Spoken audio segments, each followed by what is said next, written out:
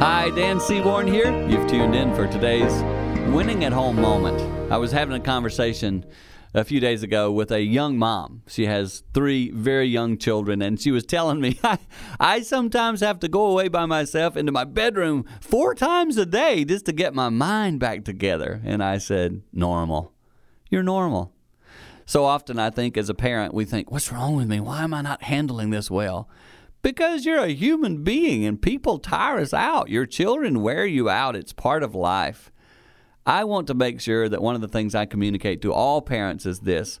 Don't you ever think that you're the only one who struggles. It's so important to realize that's part of life. Getting through that struggle is actually growth in your life. And your kids are watching. They'll see you grow and mature, and even as they mature, they'll learn from you. So press on. Keep doing it. You're winning in the long run. And that's a tip helping you win at home.